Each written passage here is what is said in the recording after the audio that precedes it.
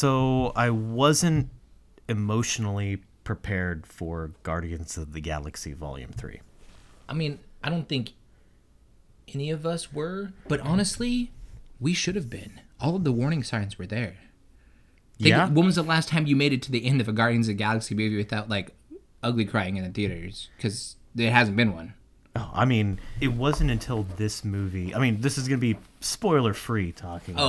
Spoilers free for the new Guardians. There probably will be spoilers for Guardians 1 and 2. Yes, absolutely. So I was aware of all of the main characters' childhood trauma, but it didn't really come into full focus until I watched the third movie, and I'm like, oh, these are horribly broken people. And I wasn't prepared with how they tackled the material. It has emotionally stuck with me for a little bit. I may have teared up like 5 minutes ago talking about it with you before we started recording. Yeah, before we started recording. You don't have to confirm or anything. It's fine. Yeah. It may have happened. Not saying it did. Well, we had a big like spoilerific conversation about it before we started recording. So I cried at least 3 times during the movie. I guess what I'm trying to say. Listen, I was trying to move on from that. None of it was as bad as the ugly crying when we lost Yondu, but Volume 2, by the way. Ego may have been your father, but he sure wasn't your daddy. Now I'm crying. Yeah. So I'll even be honest, like, are there other Marvel movies that consistently bring the feels like Guardians of the Galaxy does? Well, they try. Yeah. But I mean, like, when you dig deeper past the surface, like, you can see that there are like some deeper themes there. But, you know, then Iron Man says a quip, or like Thor does something goofy and funny, and like it distracts. Now, Guardians of the Galaxy as a whole, as a trilogy, are goofy movies. Like, they are fully aware of what they are. I remember watching the first trailer for Guardians of the Galaxy in the theaters. I forgot what movie I went to go see, but I was like, really? Guardians of the Galaxy? Like, are we like scraping the bottom of the property barrel here? Like, can we just not get a Fantastic Four movie? I guess it was before Marvel owned the rights, right? Yep. Because their hands were tied. So maybe that's probably literally why. I was not familiar with the Guardians of the Galaxy at all before that first Guardians of the Galaxy. I don't think anybody was. Like, I was like, well, I guess I'm going to YouTube and I'm watching 3 or 4 hours to catch up. And I did, and it was awesome. Variant Comics is a good YouTube channel. Friends of the Pod. Yeah. Well, like, I remember like reading something about it, and by the time the first movie came into theaters, there was only like something like 26 issues of Guardians of the Galaxy in existence. Oh, really? From like the it was early a 90s. Small publication. Yeah, from like the early 90s to like the mid 2000s or something like that. That's crazy. Like it was a small property, but it was an IP that Marvel and Disney owned that they could make a movie out of. So they went ahead and did it. And it ended up being probably my personal favorite out of all of the Marvel properties that have been put to film. And that includes the Tom Holland Spider-Man. Is not better than the Tobey Maguire Spider-Man. We should probably talk about Spider-Man in a different podcast. We'll have to do a Spider-Man episode. Because there's only one real Spider-Man, and it's pronounced Spiderman. Spiderman! He had a mecha and a car, and I think he fought kaiju. Yes, he was basically a Power Ranger. Right. Yeah. Like a solo Power Ranger Spider-Man. Super awesome. I haven't seen it, but I have seen screenshots from it. So Marvel had licensed out Spider-Man to a Japanese Super Sentai studio. Super Sentai meaning the genre that like Power Rangers and things like that were prevalent in, and they basically made Spider-Man a Power Ranger, and it was, as I said, I haven't seen it, but I've seen screens of it, and it looks super dope. I was trying to think of a really good thing to take us into the stinger, but I was at emo night last night and running on like 3 hours of sleep. I have no opinion. Just kidding. I have too many opinions. Wait, you know what? I actually do have something to say about that. You did it again. Proceed. I have an idea about that. Well, here's what I was thinking. You know what? I saw something the other day.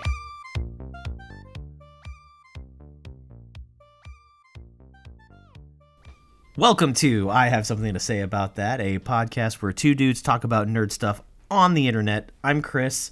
And I'm Daniel. And we have a lot of stuff to say about a lot of things. So, before the stinger, you were talking about how you went to emo night. You're running on 3 hours of sleep. So, emo night, as always, was incredible. Shout out to emo night, obviously friend of the pod. Meredith, how you doing? I know you listen. She does not, so it's fine. I'd be surprised if anybody listens. To this my mom's there. Meredith is the lady DJ who runs emo nights when they come to Tacoma. So I talked to her once, like 6 months ago. It was awesome. I did recently go to San Francisco, San Jose, technically.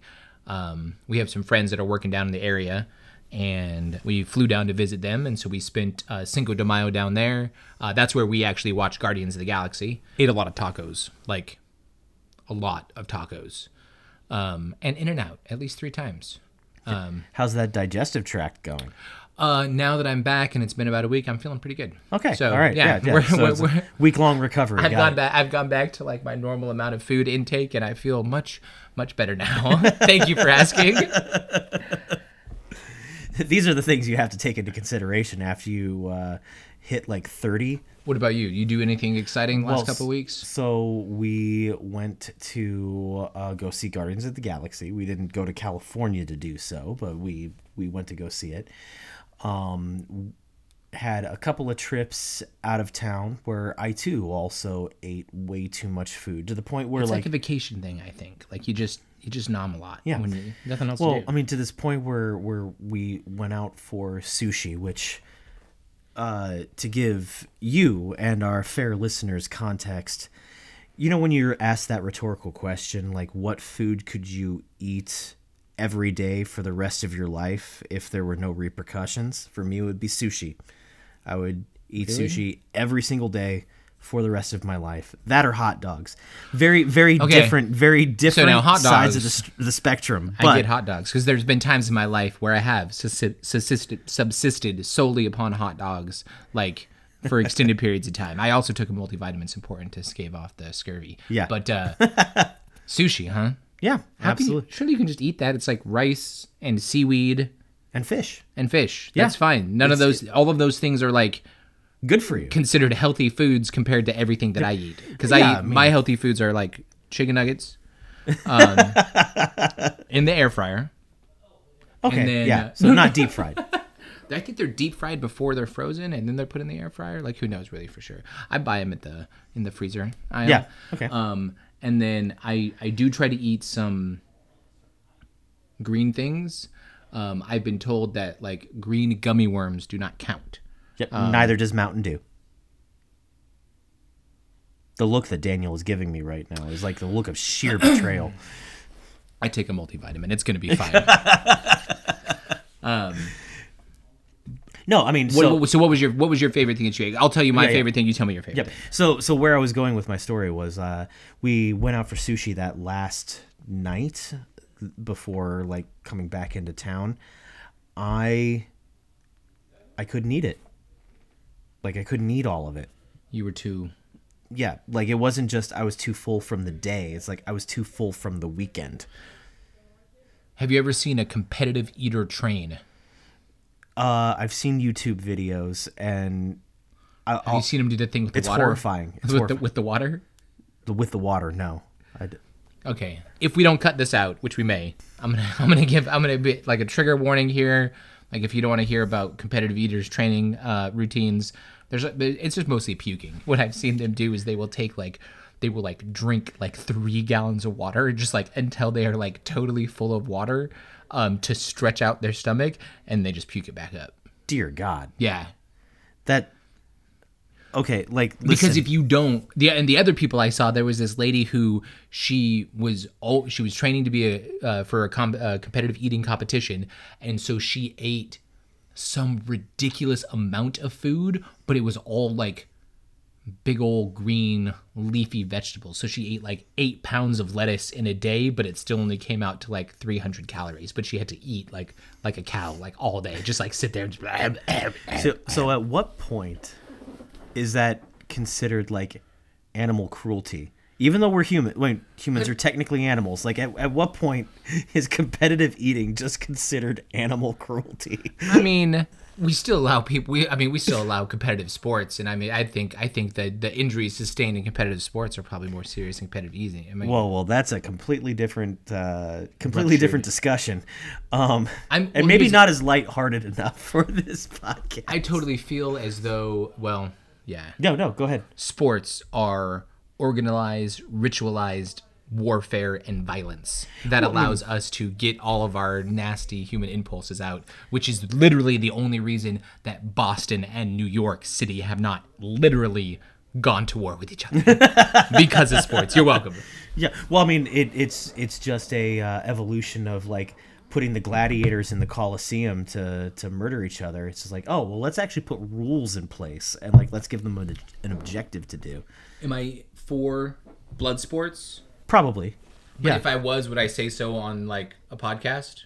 No, right. You don't want to indict yourself. Just in case there's any allegations of any sort of like underground gladiatorial ring that come up in the future. In the world of illegal underground table tennis. By the way, hit me up on Instagram. If you think you got what it takes to be a champion. First rule of Fight Club is don't talk about Fight Club. Except Daniel. On the podcast. Yeah. Okay, cool. Yeah. Went out of town, had a lot of food. Your question was, what was your favorite thing that you ate? Yes. Probably the first half of that sushi meal was my favorite thing. And then it was too much by the end. Yeah. What kind of sushi do you like? Do you like the fried sushi? Like the ones that are like the deep fried rolls? Like it is tempura is the name of the deep fried sushi. Right. And I like it well enough, but my favorite kind of sushi roll is usually going to be one that has like tuna or salmon on the top, maybe a little bit of masago, which is fish egg, as a garnish. Like the look of horror now, like I feel like I'm just narrating Daniel's like facial expression, but the look of sheer horror on Daniel's face is palpable. I feel a little judged. No. I'm sorry. There's no judging here. When we went to Fisherman's Wharf when we were down in San Jose. Yeah. And Kathy got a Dungeness crab, which I referred to during the entire trip as a dungeon crab. Dungeon crab. And I think it's a Dungeness crab. It is how it's pronounced. Dungeness? Dungeness, yes. Dungeon's better. So dungeon crab, and I watched her eat that for about 5 minutes, and I was like, I think I need to go. And me and Brantley went to In-N-Out. So your aversion to seafood, where does that come from? Like exoskeletons, don't like them. Close genetic relation to arachnids, because I don't eat spiders. Well, they are arachnids. Exactly. Thank you. I don't eat those. And like it's always hard to like really come down on like tastes like this, right? Because there are people that really like this, but like one of the hugest things that like I'm averted to is the smell. Like it doesn't smell like it smells gross to me, and it literally makes me think like I'm like, there's no way you're eating this if you are smelling the same thing that I am smelling right now. There is no way that you're putting that in your mouth. Like you were. Well, and I also think that has to do with where you grew up too. Because if you grew up eating fresh seafood, it's different. But if you grew up in a mostly landlocked state where, like New Mexico, yeah, where things have to be like frozen and trucked in. Mm-hmm. You ain't getting no sushi in New Mexico. I did by accident. Yeah, I probably would not get sushi in New Mexico. So I think it is heavily dependent upon where regionally you grew up. One of my favorite places to eat seafood, we were in Mexico. Okay. And most of the restaurants down there on the coastal areas will cook whatever you catch with like one of their menu recipes. Okay. So like rather than using like their fish from the restaurant, like you can bring in what you caught that day. BYOF. Yeah. And then they will like do like their and then they'll do like their fish tacos or their whatever recipes they have on their menu with the fish that you caught. Okay. And that is probably hands down some of the best seafood I have ever had, because like I literally caught it like 2 hours prior, and then they made this like really cool like fish salsa out of it. I don't know. It was very good. It also freaks I like me out seafood. that they don't have any legs, the fish. Sure, but crabs have legs. Too many. Crabs have 8 of them. That's right. That's twice as many legs as they should have. Easily twice. Like, am I the only one that could see this? What about... You feel like they live, you put on the sunglasses. Yeah, and it's I'm like, like, they're spiders, man. They're giant exoskeleton-covered spiders. Like, what are you doing? What are you doing with that? Crack. Whoa! What about organs? Do you eat organs? No. Do you draw like a hard line at any sort of organ, or is there any organ that you would eat? You have to hide it very, very, very well. But where I do draw the line, and I get this from my wife, who is a physician. Okay. Anything that has to do with the nervous system. Oh, because you don't want prion disease. Yeah, like. All right, this has now become a prion disease episode. Yeah. Because there is nothing that I find more existentially terrifying than a prion. We will eventually do a prion episode, but this doesn't have to be in it. We're gonna talk about protein folding. Yeah. I've kind of taken her aversion to nervous system. No brains. And internalized it. Yeah, no brains. No spines. No eyeballs. Cerebral spinal fluid. Is that? Do they cook that? I'm Are sure there cultures that eat that? Every part of the buffalo, my friend. I mean, I'm sure. I have always wanted to try haggis, just because a lot of things have been said about it. So no central nervous system. So that means brains off limits. Yeah. Bummer. Wait, what? Do zombies in Resident Evil eat brains? They actually eat the whole body. There's that hard fast segue for you. There's the hard segue. What we're gonna be talking about today. So one of the topics of conversation before we record is, what are we going to talk about on the podcast? And one of the biggest things that I've been wanting to talk about for a little bit at this point is Resident Evil. Specifically, some of my favorite games that I've been video games that I've been playing in the last 2 years, 3 years, have been remakes of 20-year-old Resident Evil games.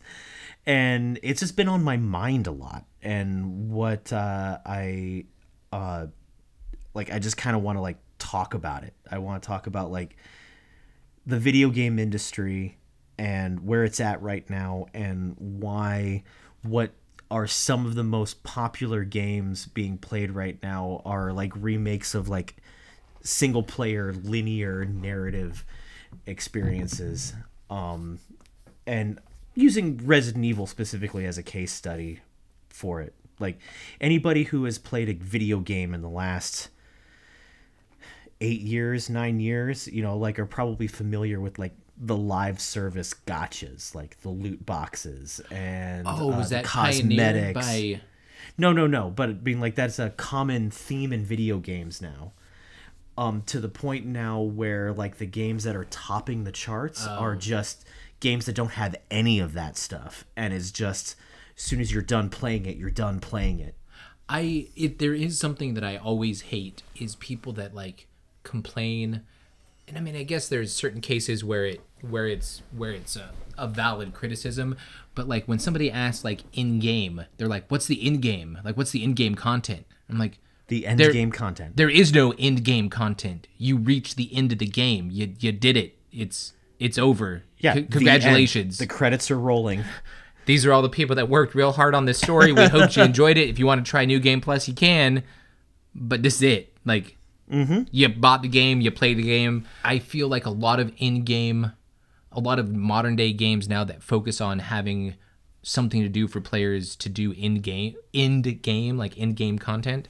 A lot of I think it's to the detriment of the story and the single player, or just like the experience of leveling up, because in a lot of these games now it's just a race to level cap 50 or 100 or whatever it is, so you can get to that end game content that everybody wants, and nobody cares. It's journey before destination, I guess is what I'm trying to say. Yeah.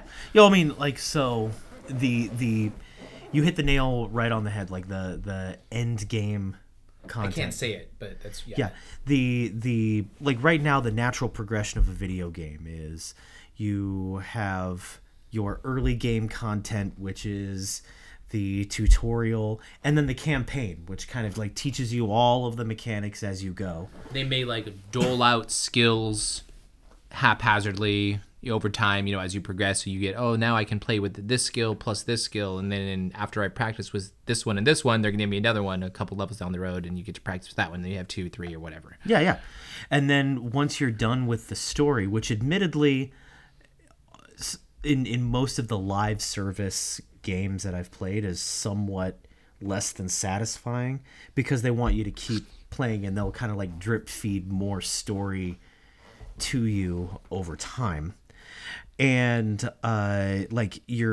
so you finish the story and now you're in the mid game content where it's basically I'm going to play the same gameplay loop over. I'm going to grind this loop until I get the best gear that I possibly can, so that I can grind the next loop up. Yep, which is now the end game content, whereas like you're playing like pinnacle challenge level content. I finally got all my legendary gear. Now I just need to get that full set.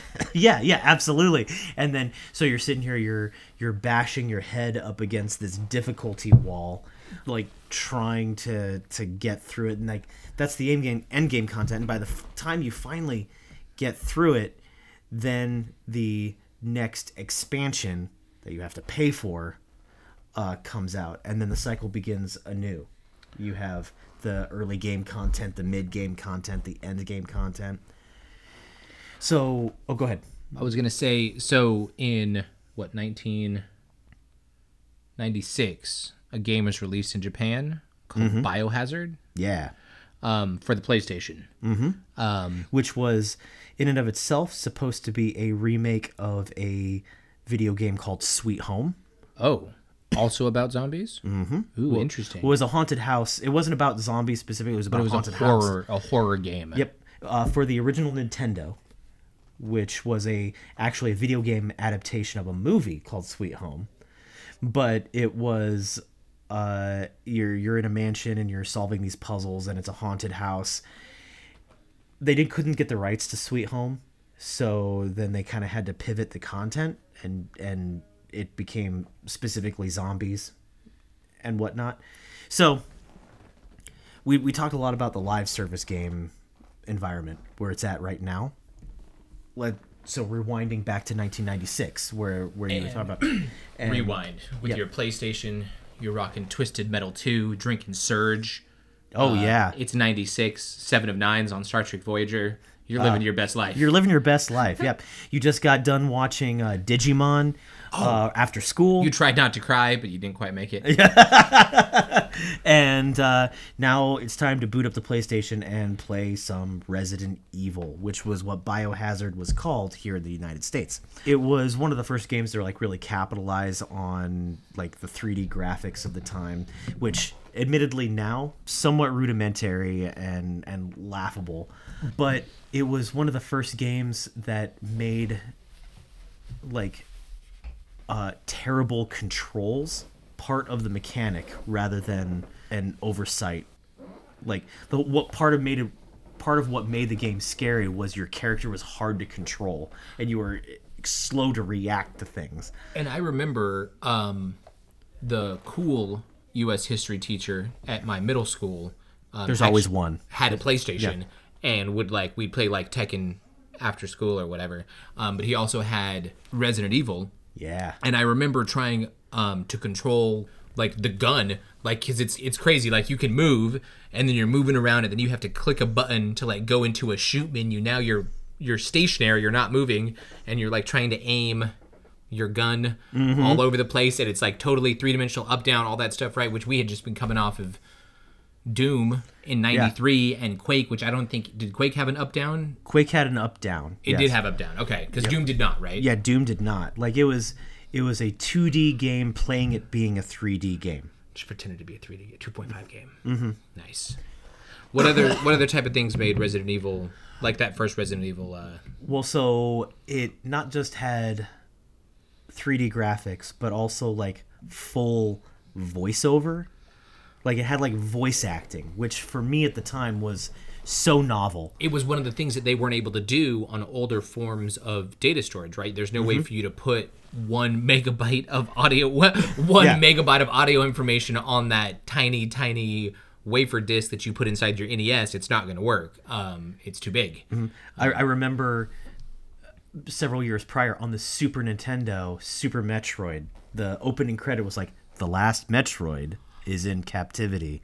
And I just remember it blew my mind because like, oh my God, I'm hearing their voice. That was the only voiceover in the entire game, but worth it. Yeah.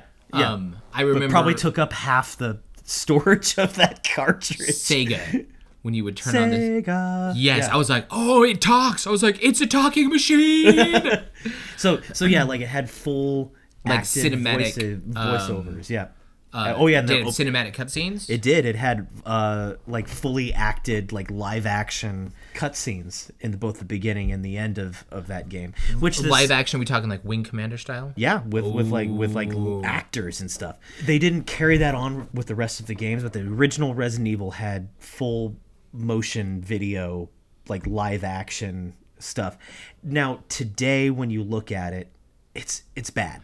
Like the acting is bad and the voice acting is bad, but you've got to like think about the time when like voice acting in video games didn't really exist, and I'm pretty sure the people who did the voice acting in the original Resident Evil were probably like family members of like the developers. And they probably recorded with, probably way less quality equipment than we are recording this podcast on right now, 30 years later. And what a time to be alive. 8th grade. Resident Evil's talking. Yeah, I'm eating some Doritos. Yeah, 7 of 9 is on Star Trek Voyager.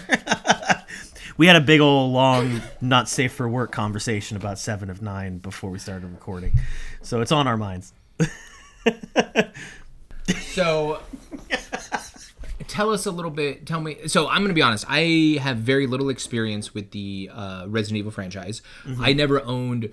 My consoles that I've owned in my entire life have been an NES and an SNES and a Game Boy Color. Okay. And that's it. Okay. And so I never played. My cousins owned a PlayStation, and so we played Twisted Metal, which is why I know about that. Do you hear about the TV series? I saw the trailer. Yeah. Or the teaser anyway. It's looking pretty good. I'm hoping Bro plays Spectre because I always played Spectre in Twisted Metal too. Yeah. Ghost missiles. Yeah. I mean, it has Sweet Tooth, so which is peak Twisted Metal. Anyway, like you didn't really own consoles. Sorry, I get it. I liked Mr. Grimm. No, we'll do an entire episode on Twisted Metal franchise. We owe it to Calypso, but I have never actually played a Resident Evil game. Although the one that I'm looking to get is the full VR compatible version of Resident Evil 4, which I hear is like next to Half-Life Alyx, the best VR game that you can ever play. Yeah. Well, so the and we're talking like the VR version of Resident Evil 4 that exists right now is of the original. It's Resident Evil GameCube. 4. Yeah. It's Resident Evil 4, but VR. Like in your Quest. Yeah. I think it's in a Quest. Yeah. So like it's not just about Resident Evil. I guess the point I'm trying to make is like that era that we're talking about, like games had to get released in a complete and semi-bug-free state. Oh, because there was no internet to update them. There's no internet. That's crazy. Like, these games, when you went to the store and bought the disc, was a complete experience. This was the vision that the creators had for you. No DLC. No DLC. No nothing. Maybe like a couple years later they would come out with a director's cut that would maybe have like new costumes or something like that. Like that would get you to buy the game again. Spoiler, I did buy the original Resident Evil like 3 different times. I bought Skyrim 5 times, so yeah. Don't worry. Don't feel bad. It's about time, actually. So Bethesda, if you're listening, you might as well just release whatever. You might as well release another version of Skyrim because I need to update. But that was what got me reflective on it, right? Like the introduction of like DLC, the introduction of like cosmetics, the introduction of ways to garner like long-term engagement with a game, to now where we come out today, where if a game does not release in a completely broken, buggy state, we're surprised. Like because the whole idea is like, oh, we'll just fix it in a day one patch. We'll fix it. Do you play PC games? Every once in a while I do. On consoles, do they release things in like alpha phase and like pre-alpha? You know how many things that I played for like hours and hours that on are Steam early access? That are early access, and it's like, oh yeah, this is our pre-alpha build, and it's been like this way for like, 5 years. It's been in pre-alpha, and I'm like, they keep making updates, and it keeps getting better and better, but it's still there isn't very much in the terms of early access games on console. Most games are, I hesitate to say complete, because a lot of games are released like just utterly broken and like waiting for software updates to fix it. I'm looking at you, Cyberpunk 2077, which now is actually a pretty great game. It's a pretty great game, but it took like a year and a half to get there. A year and a half of like updates for it to actually become a product that I could recommend to people, not just be like, hey, there's a great game in there. And I don't know what somewhere. The disconnect is, because it's like the biggest one that I know is No Man's Sky, right? Yeah. No Man's Sky made all these lofty promises, and they're like, oh, it's going to be like this, you'll be able to do this, and all this stuff will happen. And then it released, and it was trash. Like, it was trash. It was not only was trash, it wasn't what it was supposed to be, but it also didn't work for what it was trying to be. It reminded me of Melanu game. Like, he came out with like Black and White. Spore, if you remember. Like, yes. There was a lot of lofty promises for those games. Fable was also a Melanu game.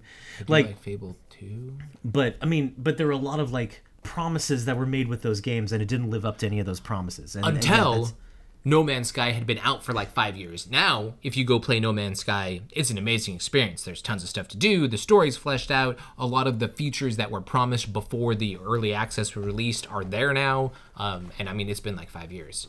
Tell me about the world of Resident Evil. What's going on in Resident Evil? So, because again, I'm not super. That's where this whole tangent got started. I don't know. I mean, so like I want to talk about Resident Evil in that it has a lot of it came out in an era of these like complete experiences, and now here in 2023 they're releasing remakes of the games that are indeed complete experiences, and I'm finding it novel that these games are coming out complete. So I'll tell you about Resident Evil, but I want you to think about everything that I'm talking about what you're saying. in the context of like the video game industry as a whole. I recently was without internet and was super disheartened to find out that Tiny Tina's Wonderland is online only. Why does a single player shooter where I fight AI components have to be online only, to the point where I am unable to play it unless I'm connected to the internet? I was more than a little bit upset about that. Absolutely. So the story of Resident Evil, the very first one is a simple one. There are like reports of like violent murders happening in a mountainside outside of a small mountain town called Raccoon City. Okay. They send 2 police units out there to investigate. One of them goes missing. Naturally. So the second police unit is not only trying to investigate what's going on out there, but also to find their missing members. They find the wreckage of the chopper, only to get chased by something into a mansion that is out there in the countryside that they didn't know existed. They lock the doors behind them because whatever's chasing them is out there. And turns out the monstrosities that have been roaming the countryside is all part of like bioweapons research from a pharmaceutical company called Umbrella. And you start out in this mansion, but it actually goes way deeper than that. There's a whole underground. And you play as the cop looking for the other cop. Mm-hmm. You can choose between either the male protagonist or the female protagonist. Okay. And it changes the way that the game is played. The female protagonist has a lockpick and a gun to start out with, so therefore her scenario is a little bit easier. and the dude does not have a lockpick, so he has to find like more items to unlock doors. And he starts out with a combat knife versus a gun. And so, like, it completely changes the order of events. As you go through, because you're like, oh, I can't fight this thing because I don't have the knife. I do have a lockpick, so maybe I can go. Yep, absolutely. So it was novel in that way, too. In that, like, when I got through the game and I beat it, I immediately went back and started playing it again because I wanted to see what the game was like playing the other character. With the other character, which in 1996 was brilliant. I just got 2 games in one. Well, and didn't it also have like alternate endings depending on stuff that could happen? Yes. Or did that come later? Subtly. So there were side characters, and that if you chose to like rescue those side characters, it affected the ending, but only in really subtle ways. It wasn't like a last mission of Mass Effect situation where they're like, yeah, it wasn't until like later games that like tracks a rocket. And you're like, what?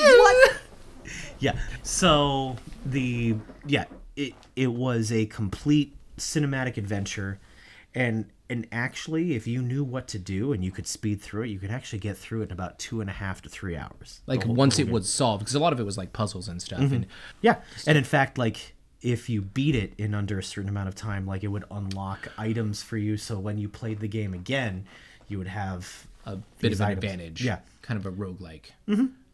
Wait, do roguelikes keep your stuff? Some of them do. Some of them do. You like keep leveling up or something. But that became kind of my expectation for games. Whether it was Resident Evil, whether it was Mario, whether it was any type of like narratively driven game, which now that I say Mario, that sounds ridiculous. But I mean like hey, thank you for rescuing me, but the princess you're looking for is not. I'm afraid the princess you're looking for is in another castle. Hey man, that's peak narrative and peak narrative structure in Nintendo era. How many times did I see that text scroll across the screen? I cannot guarantee you that I ever actually once read what it said. Like, your princess is in another castle. I'm like, oh, great. She's in another castle. Happens a lot. Yeah, happens a lot. I feel like every time that I show up, they're like, nope, your princess isn't here. She's in another castle. And I'm like, oh, man, I just got to this castle. Where's the next castle? And they like point down the thing, and I'm like, all right, here we go. All right, are there Goombas? All right. Yeah, of course there is. Have you seen the new Super Mario movie? I have. Yeah, actually, it was delightful. Delightful. It was delightful. I haven't seen it yet. I'm excited. We should have gone to see it when you were here, Mom, but we didn't. Yeah. So I'm just gonna start using my mom as like the third part of our podcast. She's the shadow member of the podcast. Thanks, Mom. No, but by the way, it is Mother's Day today. So we are recording on Mother's Day. On Mother's Day itself. You'll be pleased to know that we both called our respective mothers. Correct. And just again, thanks for listening, and happy Mother's Day to all you mothers out there. Yeah. Okay, so the game of Resident Evil was relatively simple, and they then rushed a sequel, Resident Evil 2, to the point where the game was so rushed that it was about 75 to 95% complete, and it was just garbage, and they just scrapped the entire thing and like started over from the beginning. There is a playable build of that game floating around online. They call it Resident Evil 1.5, and it's a completely different beast than the Resident Evil 2 that actually got released. Interesting. But an interesting piece of video game history, and I highly recommend anybody who is interested to look up Resident Evil 1.5 on YouTube. There's a lot of really great like documentaries about how this game both came to be and then ceased to be. But it also then pushed like the narrative structure of video games, to the point where it was so influential on how other games portrayed story. It became kind of the de facto standard. Does that make sense? It does, and I feel like there's a bit of a capitalist reason behind this, right? Like why would I sell you something once when I can sell it to you for the next 6 years? Absolutely. Right. Well, I mean, and Oh, I'm sorry. Go ahead. Yeah, I was gonna say, but as game consoles started getting more internet connected, like we started seeing like Elder Scrolls Oblivion, great example, like the horse DLC. Remember when that came out? It was so good. But it, like, a lot of people had a lot of opinions about it. They're like, why would I spend more money to put cosmetic items on my horse? This seems silly and stupid. Until Elder Scrolls made a butt ton of money on like horse cosmetic DLC. And then other game companies were like, oh, maybe there's something to like... oh, I got an idea. What if we actually made the game easier? So they could just pay us to play the game easier. Mm-hmm. Then we could make the game artificially hard and then charge them. Genius, Giles. Yeah, absolutely. And it happens so slowly that as a heavy video game fanatic playing video games pretty much nonstop for the entirety of my life, it happens so slowly I didn't even notice it. It's like, now that you mention it, I mean, it really was a very subtle takeover, and I guess maybe part of that is just like the development of the interconnectivity that's required for such a thing to be able to be accomplished. Let me think here. What was the first game that I ever downloaded? Probably Diablo 3 in 2012. Sure. Up until that point, I would go to Hastings or Barnes & Noble, or back when GameStop used to have PC games, I would go to them and I'd be like, I would look at the shelves and I'd pull off a box and they'd have a CD inside, and I'd take it home and I'd install it on my computer and we'd be good to go. The last time that I ever pre-ordered a game was Diablo 3, 2012. I pre-ordered it, went to the midnight release at the mall, received a cardboard piece with a number on the back, took that cardboard piece back to my house, like physically traveled back to my house.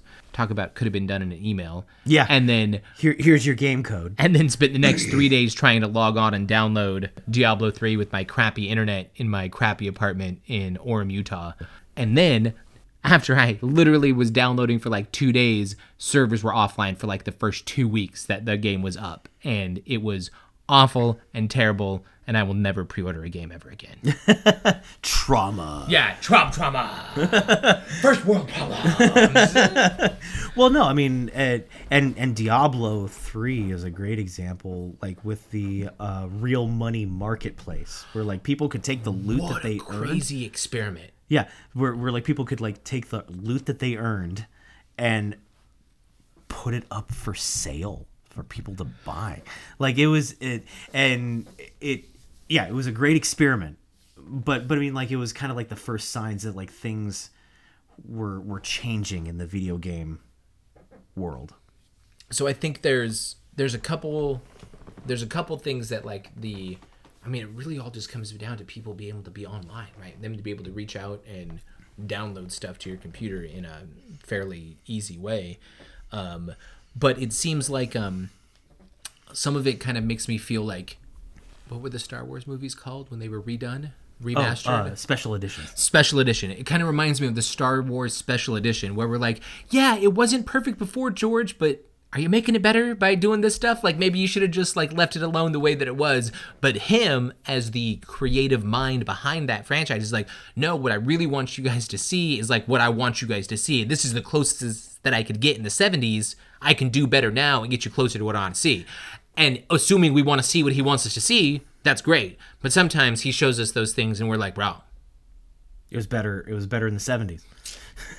Well, but what wasn't? But so there's the idea of like somebody doing that in earnest, being like, no, this is what I see in my head. I want to get this the closest that I can see to my head. And then there's no, this is the definitive version, and you have to buy it again to experience it. Or you have to pay for the expansion. You have to get the cosmetics. You have to, in the terms of video game parlance. And so it happened so subtly over the course of the last like 2 decades that I didn't even know it was happening until, we're bringing it back to Resident Evil, they released a Resident Evil 2 Remake, which was a complete from the ground up remake of Resident Evil 2, which was my personal favorite of the series. The game was a single player, linear, narrative experience. They actually weaponized my nostalgia. It's like, you remember events happening this way. We're going to do things in a slightly different order, still keeping in true to the original, but taking you by surprise. Tweaking it enough to make it feel fresh and new. Yeah, you think you know what's about to happen, but you actually don't. That's crazy. And it was brilliant. The game has no DLC. I mean, it has like cosmetics, stuff that you can unlock within game. But it's all came with it. It all came with it. Yeah, nothing you had to buy extra or go through and choose or win in a loot box. Yeah, and the game had a beginning, a middle, and an end, and it was a perfectly encapsulated experience, and it was one of the best video game experiences that I have had in recent memory. And then they released the Resident Evil 3 remake, and it was also just as good. And then just this last month, they released the Resident Evil 4 remake, which is probably, academically speaking, the most definitive game in the series. That's like everybody's favorite. That's the one where it was co-op and you could you had to work the buddy? Which one was co-op? That's 5. Oh, that's 5. Okay. And 6, but we don't talk about 6. Ooh. No, but the Resident Evil 4 remake was perfect in every single way. And it just got me thinking. It got me thinking about the state of video games right now, and how video game companies are like trying to like squeeze the player for every dollar that they're worth. And then here's this publisher being like, yeah, we just rebuilt an old game from the ground up, and we're just gonna sell it to you for $60-$70 and that be a complete experience. And it's selling like gangbusters. Like, I'm not an isolated incident. Like the people are picking these games up and they're just devouring them. Did we look up the meaning of gangbusters? Was that something we did on the show? I don't think we did. It's something I must have done at work with one of our coworkers. I cannot remember what it is, but I think there used to be a TV show or a radio show called Gangbusters, where it was really over the top, like the announcer was super energetic and stuff, and oh my god, they're going like gangbusters. Okay, that could be wrong. Fact check me. Hit us up on Instagram. Please do. Or email, right? At our email account. But so no, I prefer. There are very few basic gameplay loops that will keep me entertained for long periods of time. Sure. Diablo, like the isometric top-down hack and slash, is fun, and I enjoy clicking the things. Anything that moves on the screen, I click it with my mouse, and then my character does something cool, and they explode in blood. That's amazing. But I play Diablo to learn about what happened to Deckard Cain, and the Lord of Terror, the Lord of Hate, and to follow this intense, amazing story between the struggle of heaven and hell and the tiny planet stuck in the middle. And then honestly, when I get to the end, I'm like, whew, wow, that was a great story. That was dope. Maybe I'll play it again as another character later or right now, but I feel satisfied in completing that story of Diablo 2. What a wild ride. I'm excited to try it again later, right? But I don't need to be constantly entertained by rift dungeons that allow you to grind aether crystals that you can then grind literally down into aether dust and then snort it to gain temporary aether powers to get an XP boost when you go through the appropriate aether rift ring, but you got to make sure the colors matched up with the stuff that you sniffed and the ring you go through. And it has to be the event weekend that and if it's not double XP weekend, what are you even doing there? Yeah.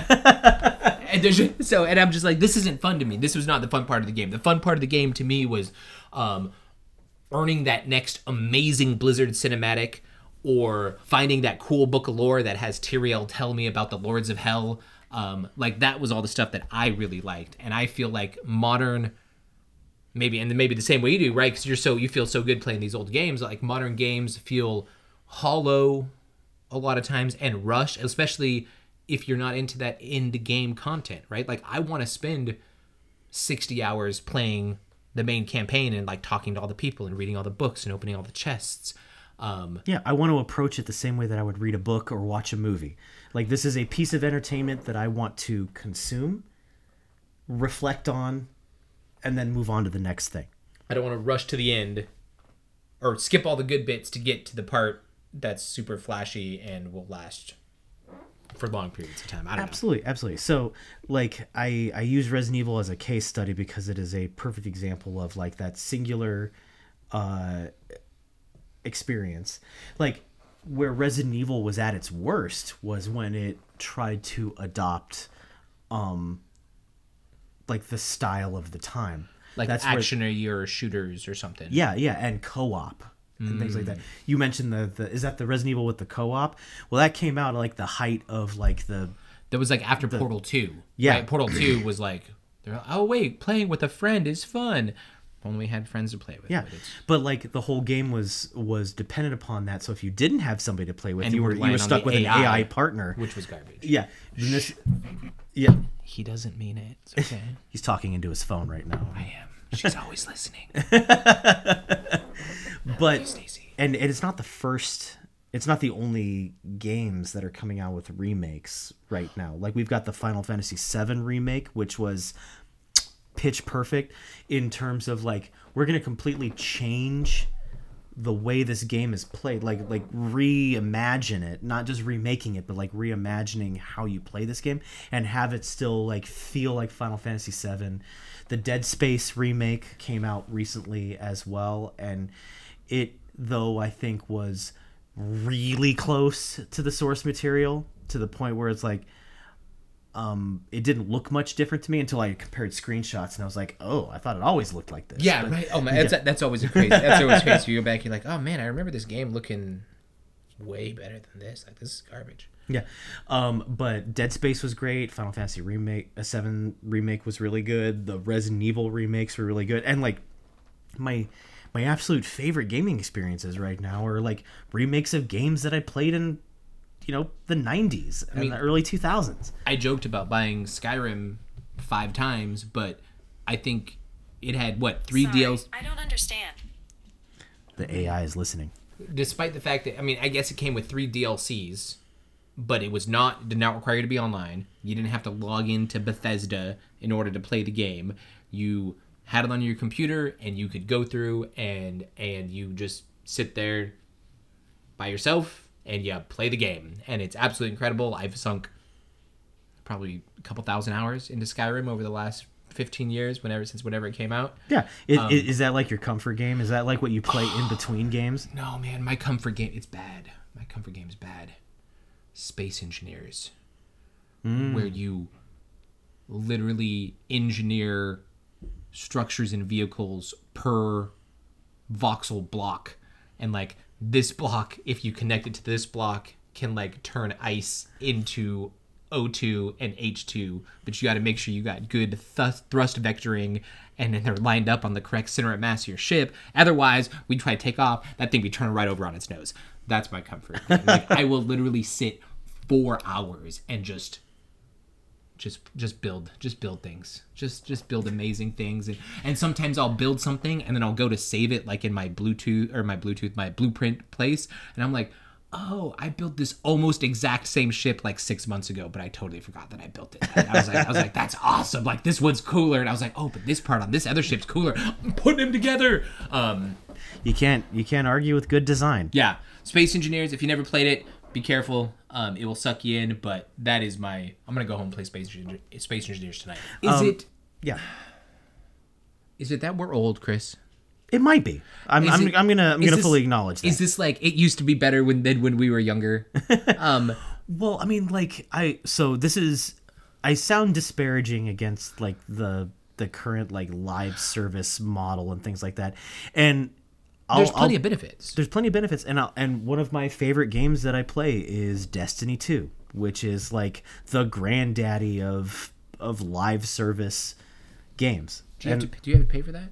No, I mean you pay for like expansions and DLCs and stuff like that, but there's not like a monthly subscription to play this. It's a free to play MMO. Is that your comfort game? Yeah, I would say so. Nice. For at least in the last like 8 years or so, it's been. Star Trek Online's crazy. I hate to like derail this, but talk about a game that will probably never end. Like Star Trek Online has been out for what, like 50, almost as long as World of Warcraft. Like it probably came out shortly after World of Warcraft came out, and has just been going like gangbusters ever since. It's crazy. If you ever want a good time, log on. Oh, maybe I will. And actually really good Star Trek stories, and a fair amount of original voice actors, and a lot of the ships that were not canon before, that were in Star Trek Online, are now canon. Perfect. Yeah, I've always been interested to give Star Trek Online a shot. Did you ever see Star Trek Nemesis? Yeah. Do you ever want to play Star Trek Nemesis where you're like, rotate the ship on the Z-axis, bring all the photon torpedoes to bear? Because that's what that game is. You are literally... well, we may have to cut this part out because we totally just went on a Star Trek tangent. No, you're fine. But it is literally... You are like... You get... Your engineer has like special abilities that are like... modulate the flow of the neutrino emissions from the warp core, and you're like, boom, and your ship takes off like 25% faster, and your tactical officer has like attack pattern omega, which like lowers your shields but gives you like super intense, and this whole time your ship's flying around and shields are impacting the thing, and you're going photon torpedoes. It's so good. Maybe I'll go and play Star Trek Online. It looks like you've what time do I have to work tomorrow? I only had 3 hours of sleep tonight. Yeah. So, yeah, I mean, so this is not to be disparaging against live service games, but I think there is some inherent value in going back and just seeing how these old games are made. If nothing else, just releasing a game that's not broken. Like, right? Done. And yeah. Like complete. You can imagine buying a book where they're like, all right, here's chapters 1 through 5. Come back in 6 months and I might be done with chapters 6 through 10. Yeah. It's going to be crazy, maybe. You will have to pay for those too. Yep. You can pay for them right now if you want to. Yep. And sorry for all the typos and stuff like that. We're going to release an update soon with all the grammar changes. And so I was trying to think of what would be, it would be like the difference between like writing a novel or writing a book and writing a blog, I guess, because you always have the option to go back and change the blog. But like once I send that book off to the publisher and they start mashing it through the presses, like it is what it is, and that's why there's like typo, like no typos, famous typos in books and stuff. Absolutely. Where am I going with all of this? Is I've just been super reflective on why I struggle to finish video games, but why I had zero problem finishing these remakes that I've been playing, and just where why is that? And it could just be as simple as I'm old. and I have we are old. And I just have a preconceived notion of what a video game looks like. And it's hard for me to say because like my initial instinct is to say, well, like they were telling better stories in better ways than modern video games are. And that may be true, and maybe that's true because they're focusing more on making sure to keep people around after the initial first 50 hours that they put into the game. And so a lot of the brain power or development or heavy thinking goes into that in-the-game content. Or it could just be that I'm old and I'm like, things were better when I was younger. Yeah. Like TV shows and books, and now all these movies are... Well, so your comment about like games being told better or something like that, I don't think that's necessarily true. Like if you go back and play the original Resident Evil, like they're like, stop, don't open that door. You know, like it's bad. But Were they afraid their acting was not going to come through on the computer? They're like, wait, this is going to be on a computer? Do I need to act differently? And they're like, no. They're like, are you sure? Yeah. It seems like I might need to if it's coming through on a computer. Maybe I could talk like this. Does that sound better? And they're like, no.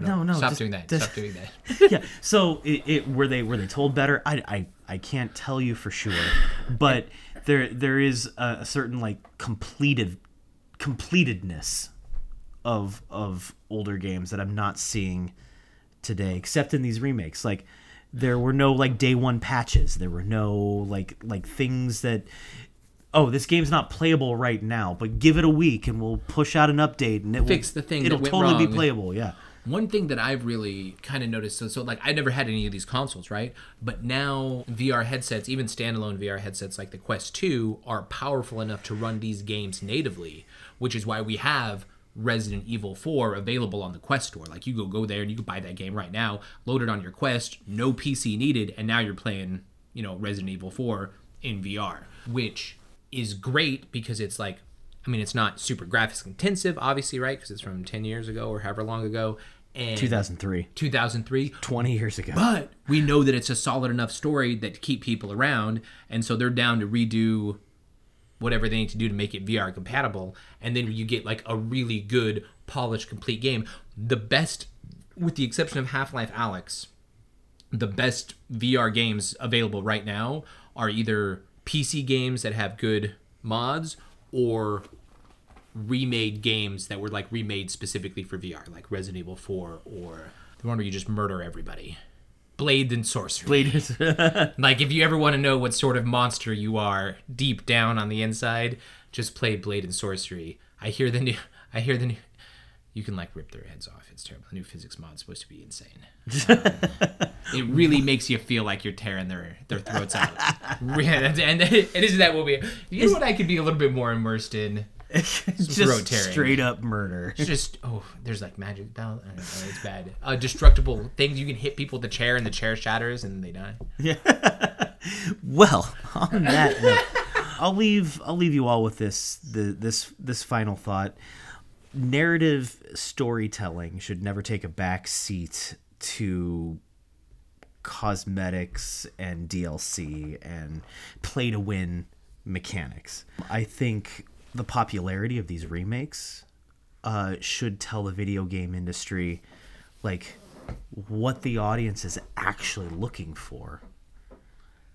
And then, like, if you put a narrative focus first and then incentivize to keep people playing rather than come up with the incentives first and then kind of shoehorn in a loose story to make it make sense, we might see a whole new renaissance of video games.